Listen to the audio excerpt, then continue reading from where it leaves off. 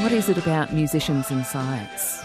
You're a physicist, aren't you? Well, I was one a long time ago, and physics has moved on a long way since then, and so have I. I couldn't say I was a physicist now.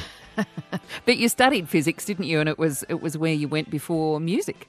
I studied physics, and I worked for a little while with those, with what skills, however modest, I acquired in that. Modelling airflows for the F-111, that sounds like fairly serious science to me. It's actually aerodynamic engineering, but a physicist is supposed to have the fundamental skills to be able to take on something like that.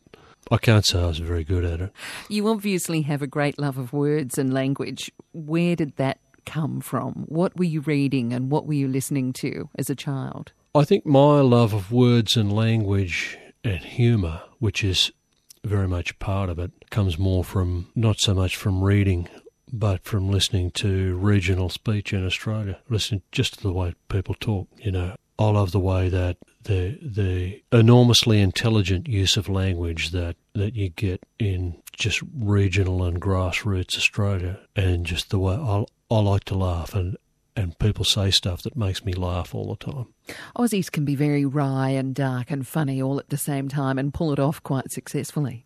Yeah. Is that something you try to apply to writing, or in a very intentional way? I just try and write in a way that's close to conversation. And the conversation that I know is the way that I talk and the people around me whose company I enjoy talk. What was on the radio when you were a kid, though? Obviously, at some stage, your curiosity in music has been piqued. What was it? Where I grew up, there was what used to be 2NR. There were two stations. 2NR was the ABC station on the North Coast, and the local commercial station was 2GF. And so 2GF was where you went for music. They didn't play any kind of music except for occasional classical programs on the ABC. So the music that was played on the local commercial station, that was the music we heard, and it was a peculiar kind of faux country music, a lot of American stuff, but some Australian stuff, in that curious period between Elvis and the Beatles, when Elvis hit and then it all went quiet when he joined the army, but the Beatles hadn't happened yet. So there was a kind of a fallow period there where all sorts of wild and wonderful but now forgotten things happen in music. And recently, last year, a mate of mine who grew up, and he's exactly my age, and he grew up in the wheat fields in Western Australia, he told me he saw a movie called The Tree of Man, which I haven't seen, but apparently it's the greatest movie of the last 10 years or so. And in this movie he was shocked into that period of 1960 listening to commercial radio, and was talking about this, and a friend of his who works in a record shop, they gathered 3 CDs of what was on the radio in that period. And he gave me these CDs. And it's a real shock to listen to them, because these are not songs that are widely played since. So to listen to 3 CDs of them now plunges me straight back to sitting on a veranda on a farm when I was 10 years old.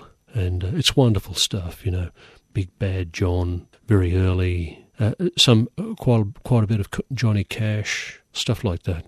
Patsy Cline. It's interesting listening to you talk about those songs, because I think I was about to ask you what was on those CDs, Don, what was on them, but I could probably sing you all the words to Big Bad John, because my dad would have been listening to that. That's one of those musical memories that I have from him.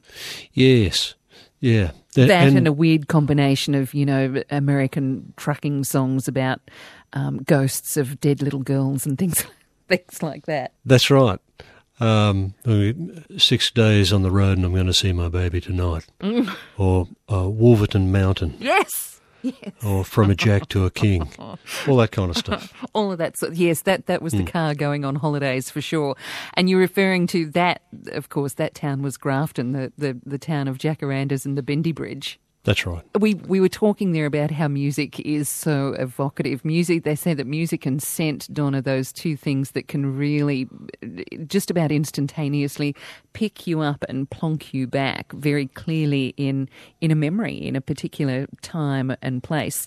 Are there other pieces of music that do that for you in different times of your life? Well, always, because there's not much music from any, I'm now in my early 60s, so there's a good few decades there. There's not much music from any particular decade that I continue to listen to.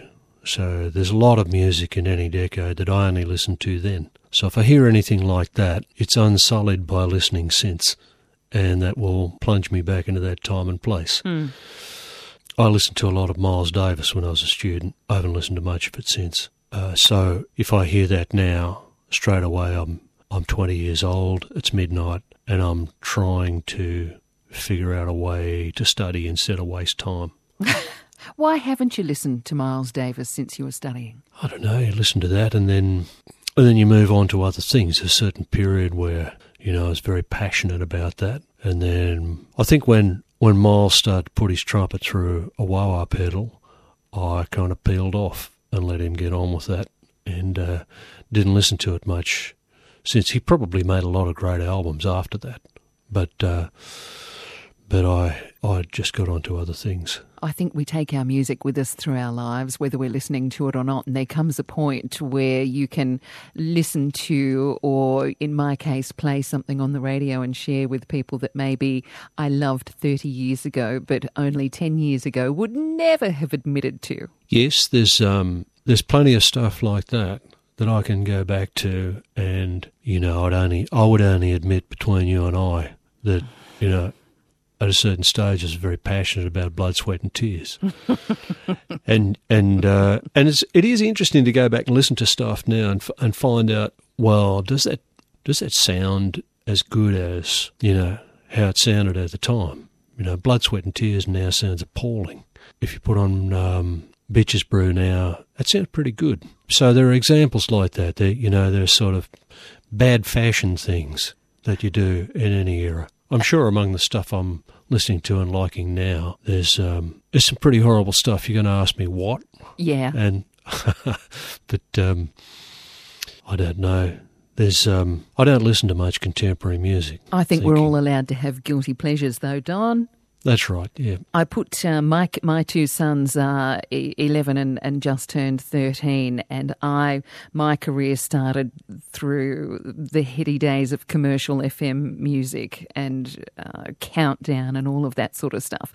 And so I take very seriously my responsibility to make sure that my kids have heard and understand music from many, many decades, and including those that, predate what I would have actually been buying, things like the Beach Boys, for example.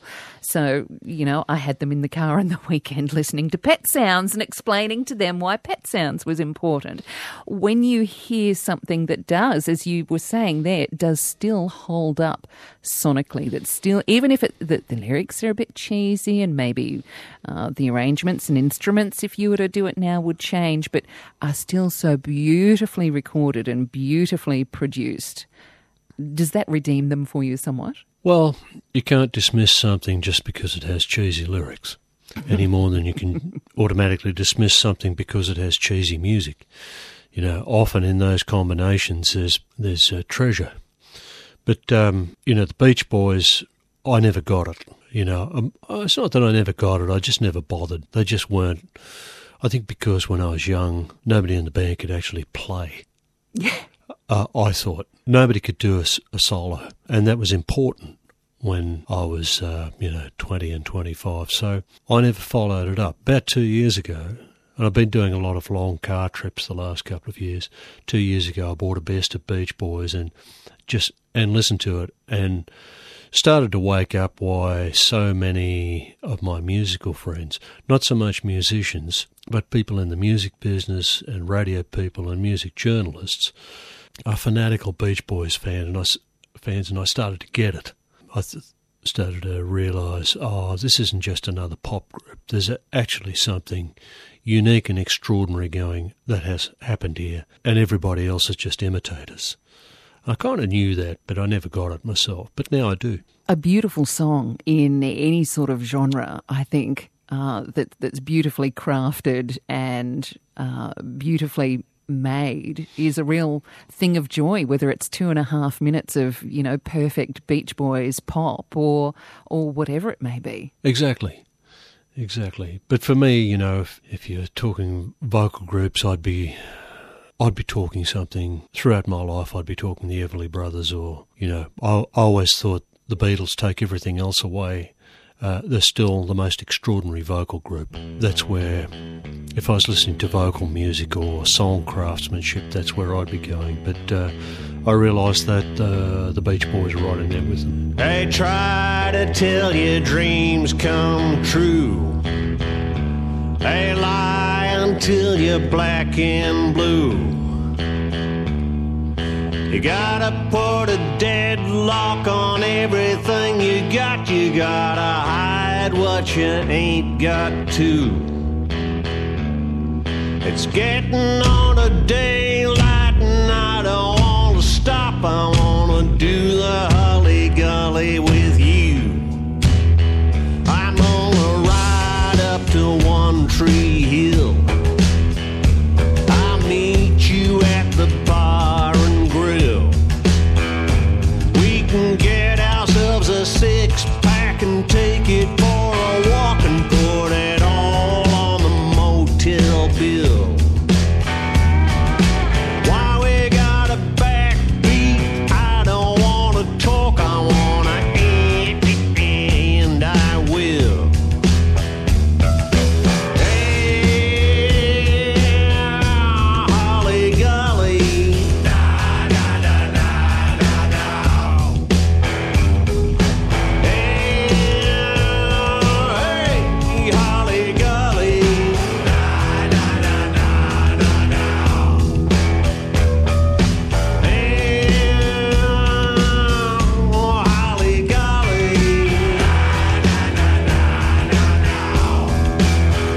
I wanna do it.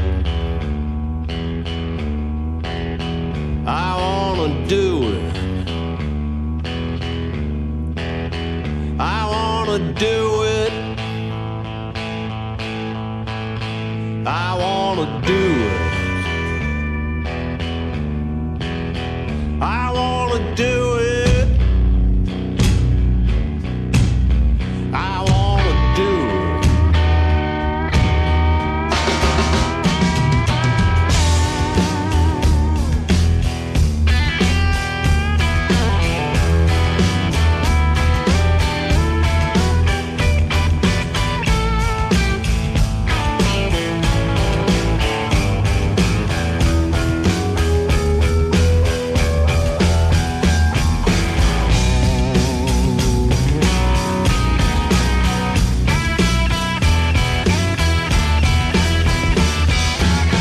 I'm singing na na na na na. Na na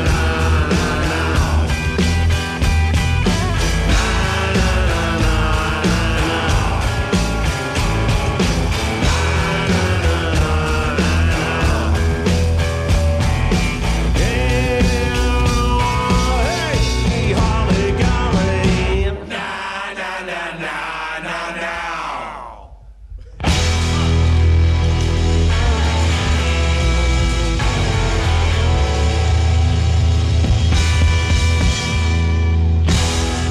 My guest is Don Walker here at 12:33 ABC Newcastle. Sometimes, Don, when I'm speaking with songwriters about their hits, they can get a little bit funny about it, or they get sick of talking about them or being constantly asked to play them. You've got an awful lot of those sorts of songs under your belt. How do you feel about being the father of some truly iconic Australian songs, things like Khe-Sanh, things like Choir Girl, things like Flame Trees? Well, it's nice because there's a good living in that kind of thing.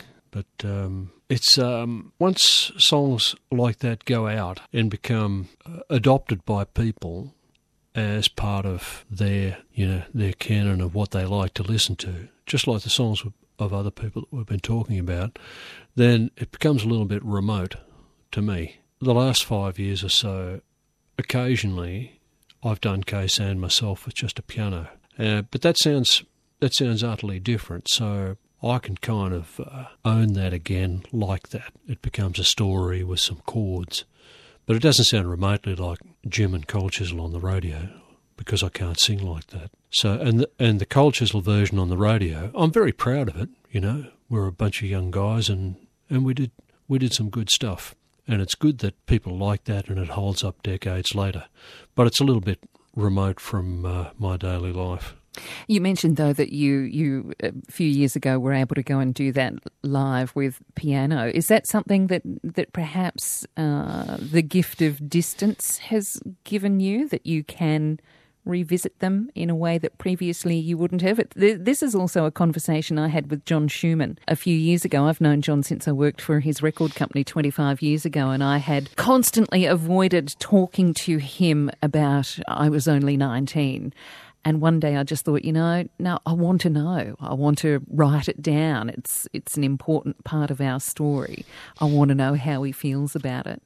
And so that's why I'm giving you the same interrogation over those songs of yours. Well, it's a little bit different because as far as I know, John originally sang It Was Only 19. So the version you hear on the radio is him singing. And I think he's been singing it ever since. So that's part of what he does on stage, and he's a lot closer to it. With Khe-Sanh, I haven't. I didn't sing it originally. I just wrote it and showed it to the other guys in the band. Jim's been singing it. It's a sort of an integral part of what Jim does live, and not me. It's not part of what I do live. Neither are any other Cold Chisel songs. So that makes it a little bit more remote than what John's experience would be with It Was Only 19. It's just in the last few years I started doing this other piano version of it. I wasn't avoiding it in all that time. It's just that it's not something that sounds like what I do, and it's not the way that I sound when I sing. So, with such a song that's widely loved as that, if I get up and sing it, somebody might yell out, that's not how it goes. And the other thing about it is it's got a lot of words, Yeah, but you wrote them. Yeah, I know, but everybody knows them better than I do. So what if you get halfway through and you get stuck? Now, speaking of John Schumann, he actually spoke to you a few years ago about changing a couple of crucial words in Khe-Sanh. Yes, that's right. He rang me up. John does a lot of good work with veterans, and in particular Vietnam veterans, and he does a lot of charity work and fundraising and stuff like that. And he rang me up and said, would you mind if I performed your song, only made it I Left My Heart to the Sappers Round Long Tan? And I said, mate, go for it. That's fine with me. I'm not precious about that. He's out there doing good work. He should go for it. I left my heart to the sappers round Khe-Sanh, and my soul was sold with my cigarettes to the black market man. I had the Vietnam cold turkey from the ocean to the Silver City, and it's only other vets could understand about the long forgotten dark side guarantees. How there were no V-Day heroes in 1973. How we sailed into Sydney Harbor. I saw an old friend but I couldn't kiss her. She was lying and I was home to the lucky land. Well, she was like so many more from that time on. Their lives were all so empty till we found their chosen one. And their legs were often open, but their minds were always closed, and their hearts were held in fast suburban chains. And the legal paths were your hours long.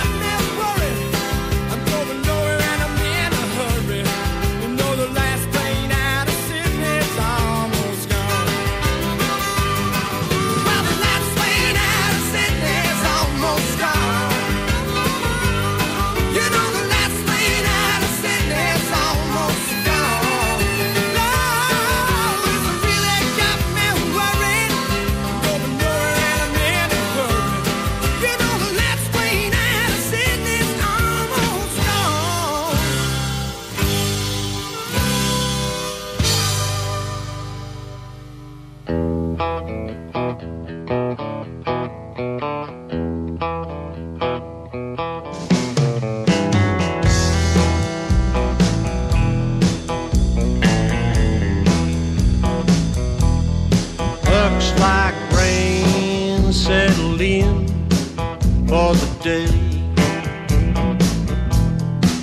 It's gonna rain into the weekend, at least that's what they say. I'm gonna leave what I'm doing.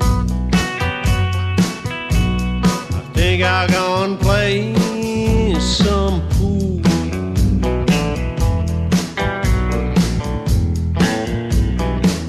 Glad, Roy.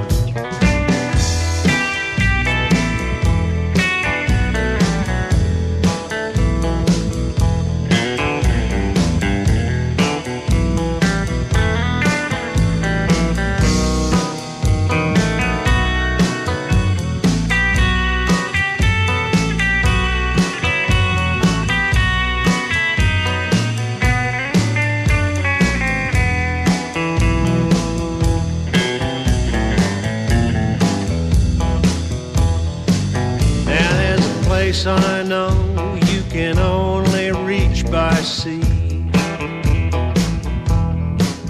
and with a rod and a line you could live there indefinitely. I'm gonna leave what I'm doing. Why don't you and me go and play some pool?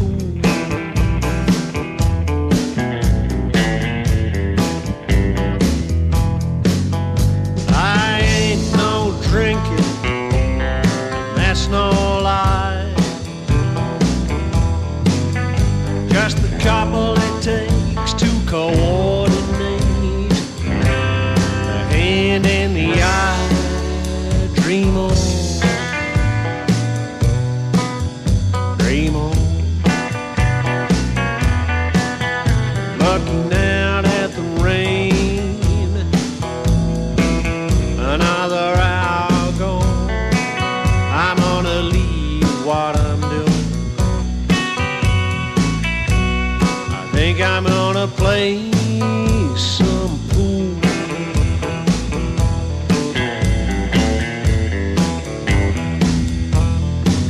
I'm gonna leave what I'm doing.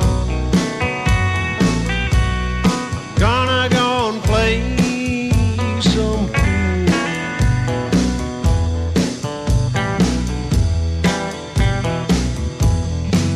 I'm gonna leave what I'm doing. I think I'll go and play some pool.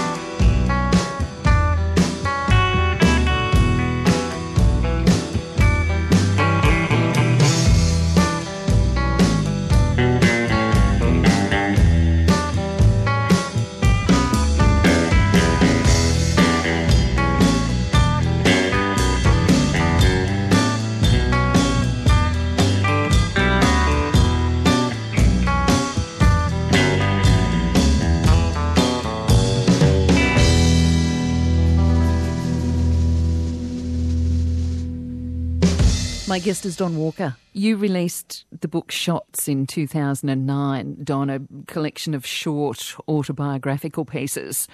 And with a prose that I guess went for me, and I was listening back to the pieces that you recorded with Radio National in 2009, having a listen to those over the last week or so, and thinking about how much the words and the way that you were writing reminds me a little bit of Leonard Cohen's Book of Longing, in that the words ring true and they can calm your heart and smack you in the head all at the same time.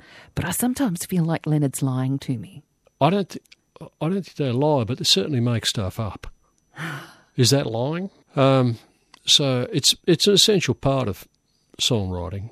Many years ago, I was listening to somebody doing an interview with Paul Kelly, and they were like digging into, just, it was way beyond, what comes first, mate, the lyrics or the music. They're digging into, just what happens in that, how do you come up with these lyrics? And Paul said, I make them up. And I just thought I burst out laughing. I thought that was brilliant, fantastic. Of course, you make stuff up. So is that lying?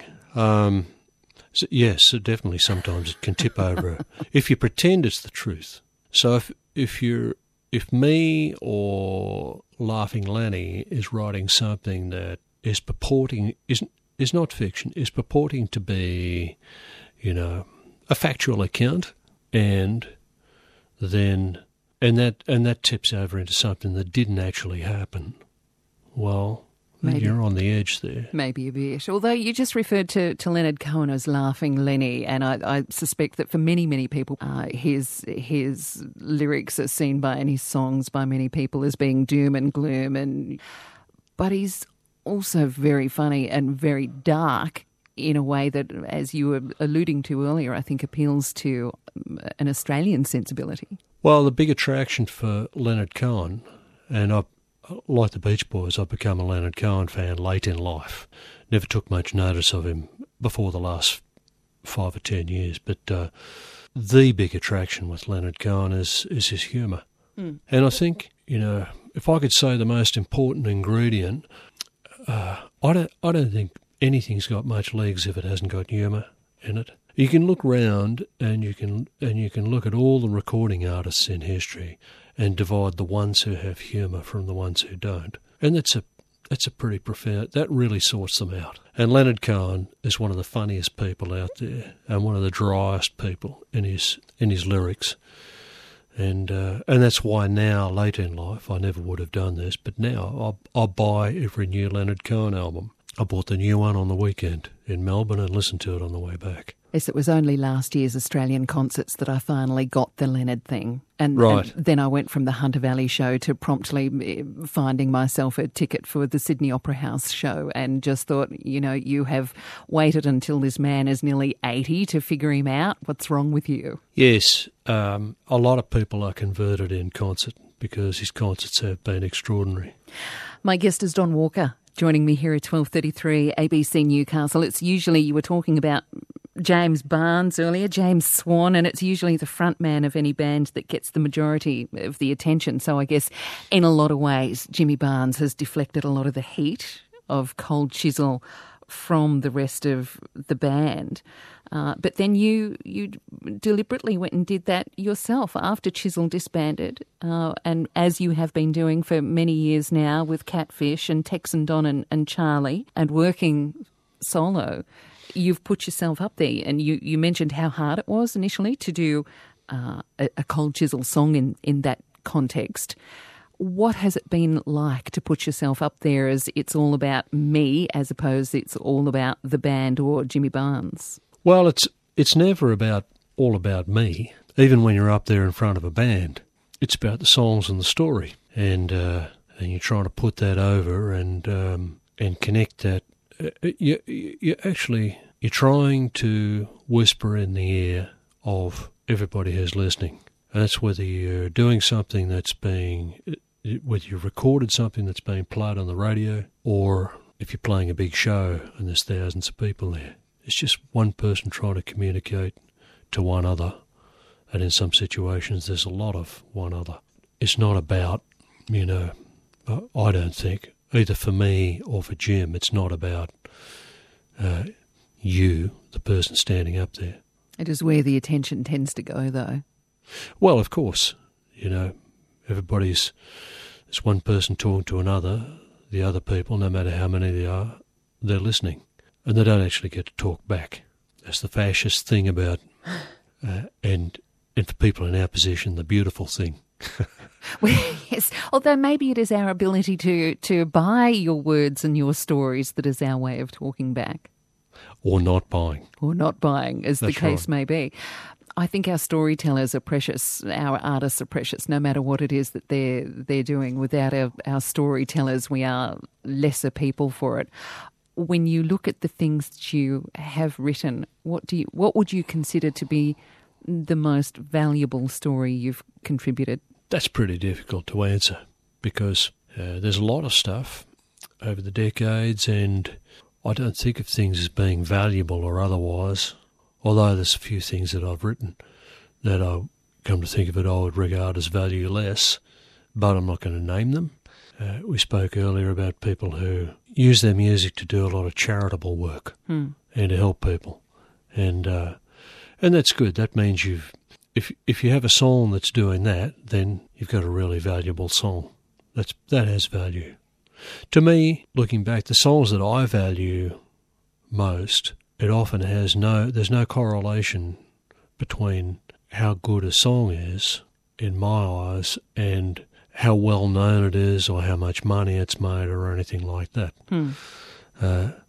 It's not an inverse correlation either. There's probably one of the most, in my heart, one of the most beautiful songs that I've ever written.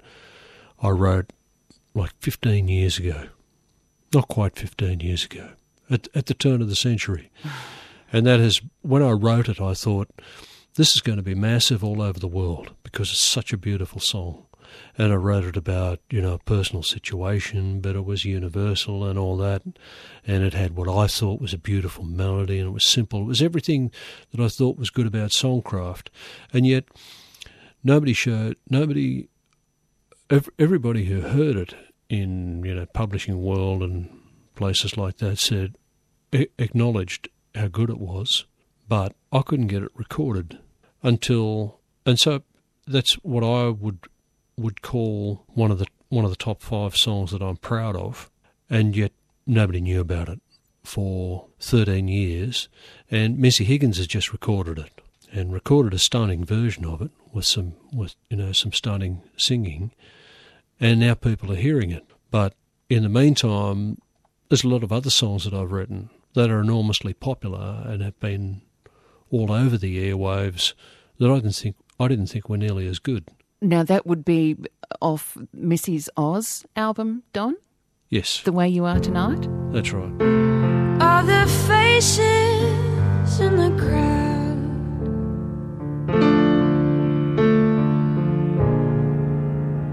all the singing long and loud,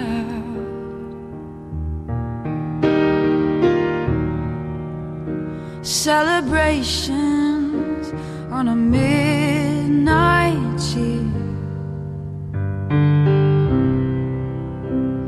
They set the world alight.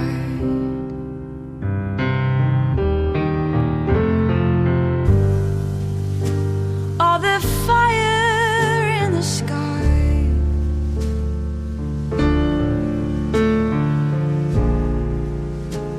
I can see it in your eyes.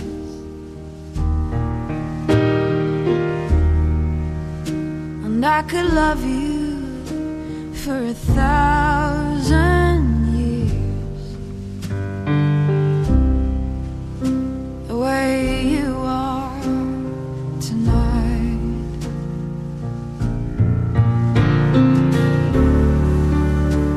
The way you hold me,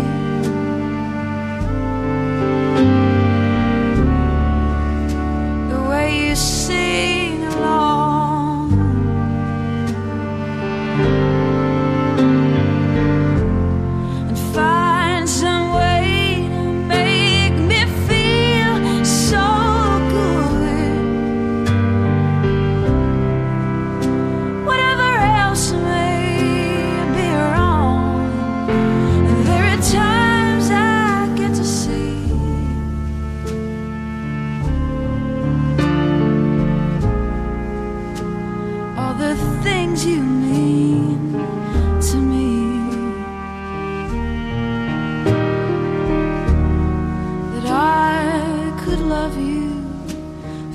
1,000 years.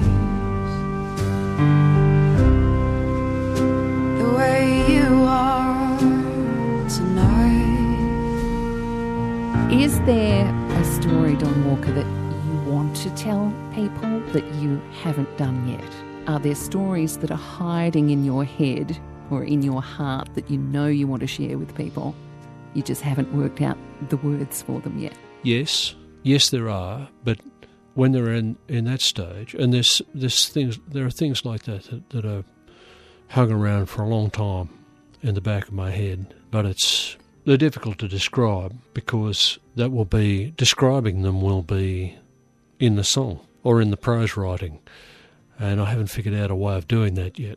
So that will be where they live now, in pictures and like movies and landscapes and a feeling and maybe a few scraps of words.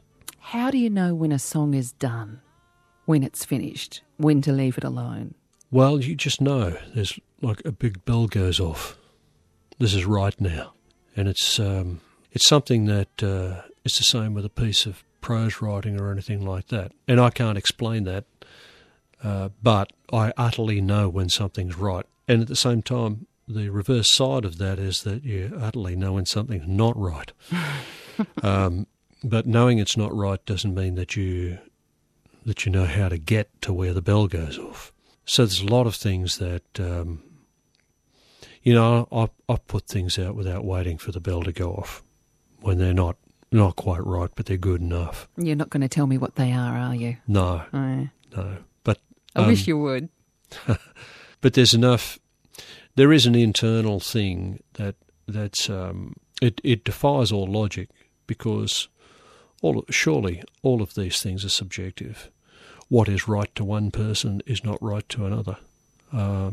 But there is something in me, and I've talked to other people, and I know it exists in at least some other people as well, where it's not a subjective thing. There is an utter certainty when something's right, and a nagging, a nagging cold dissatisfaction and itch when it's not. How do you see yourself?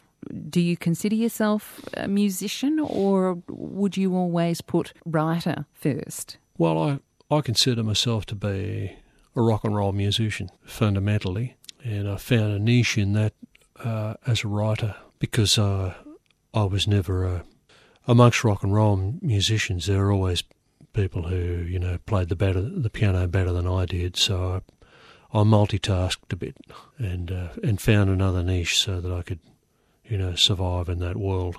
And musically, though, you've ventured off into other areas. It hasn't all been rock and roll as such, or the stereotype of rock and roll. Of course, I've done stuff that's jazz, I've done stuff that's country, done torch ballads. I've tried most of everything, except I haven't tried classical. I think it would be foolish to have a tilt at that. It's pretty embarrassing when rock and roll or jazz musicians attempt classical music, and it's even more embarrassing when when classical musicians go the other way. But fundamentally, no matter where I go in these genres, and I'm quite suspicious of such divisions, I think I take with me my formative years, which were playing rock and roll in non-concert situations. And you take a little bit of that, you can hear a little bit of that even when later in life I'm doing concert-type stuff. There's a certain grime that sticks. Though you have very recently done a tiny little show in a tiny little venue in a studio in Newcastle, what appeals about doing that sort of small, intimate show? Is that not a bit confronting after playing to tens of thousands of people for 20 or 30 years of your life? It's not the size of the audience. You're talking about Glennie Ray's little Sunset venue Studio. in Mayfield, and it's 50 people. It doesn't really matter the size of the audience. It's what's going on stage, and in that situation, I'm there with nothing to hide behind except there's no band, It's just Roy Payne playing guitar on some things and me and Gladys Ray's beautiful piano. So I have to make it work with those few tools. And so that's what's confronting about it. The night before, which I did at the Supper Club up in Nundle, up near Tamworth, it worked. The night I did in Mayfield, the first set didn't work.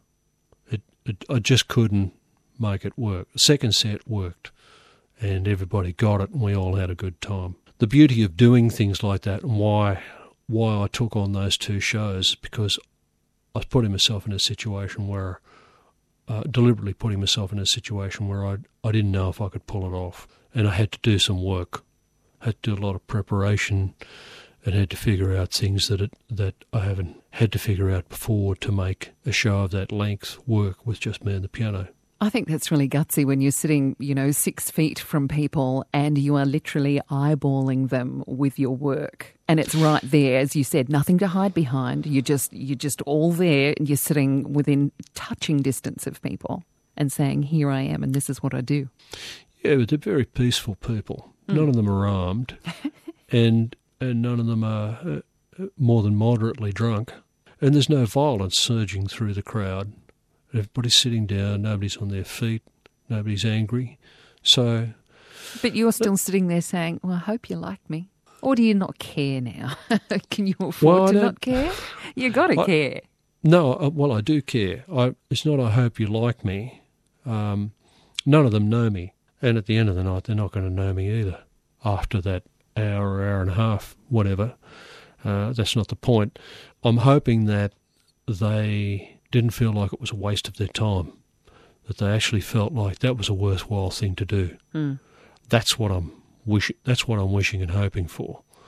And people's time and attention is valuable, and if you're going to use it up, that's why you've got to do something worthwhile up there and make it work, and try and figure out a way of transporting them into the stories. And sometimes they don't. Sometimes you don't manage that. And if you don't manage that, well then, that's a failure, and you really, instead of transporting them somewhere, you've seat belted them into a dark little room for an hour when they could have been enjoying themselves. Don Walker is coming up to Newcastle again very, very soon. October 26th, it's a Sunday at Lizottes, which is another, not quite as small as Sunset Studio, but still a small and beautiful venue that really gives you the chance to be present with the audience. If people would like some more information, they can just pop online. That's Sunday, October 26th at Lizottes. Don Walker, thank you very much for being so generous with your time. I'm very grateful for that. Before I let you go, what have you done right? What have I done right? Well, the things that I have done right have nothing to do with music, because there are far more fundamental things than that, and they're not public things. And there haven't been many of them, and there's a lot of things I've done wrong. But they're the things in the end. While I'm doing this interview, I get a call from my daughter. That's it's in that world where you really succeed or fail. And if there's a couple of things that I like myself for, it's in that world. All right. Daddy Walker, I'm going to let you go and call your daughter back and have a chat with her, and hopefully it is something happy and fabulous and wonderful that she has to share with you, or vice versa. And Carol, we should mention that when I do go on stage at Lizottes, it won't be just with the piano. I'll have the full band there, and they are a wonderful band. But that's a full show. All right, it's going to be wonderful. Thank you so much for your time. Again, call us here if you would like some more information.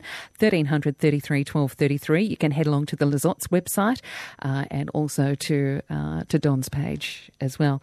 Don, thank you. You go and ring your girl. Okay. Thanks very much. I appreciate that. Thank you. I do too. Saturday night. Saturday night. Saturday night. Saturday night. Saturday night.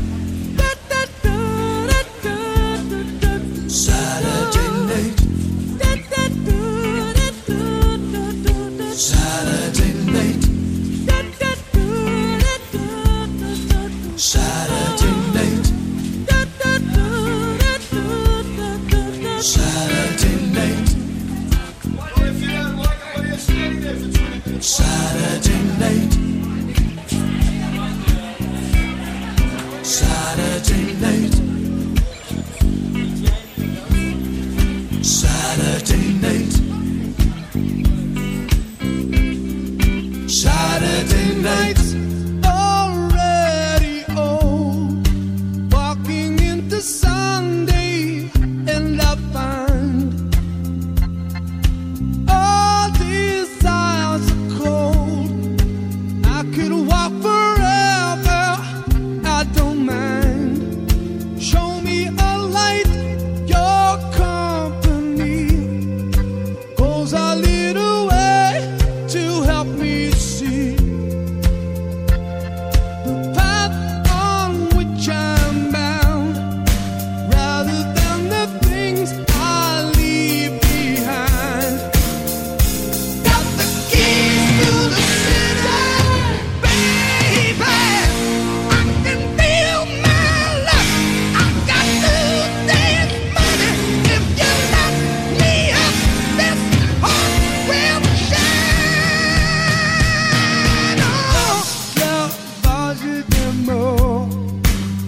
it will be ours forever.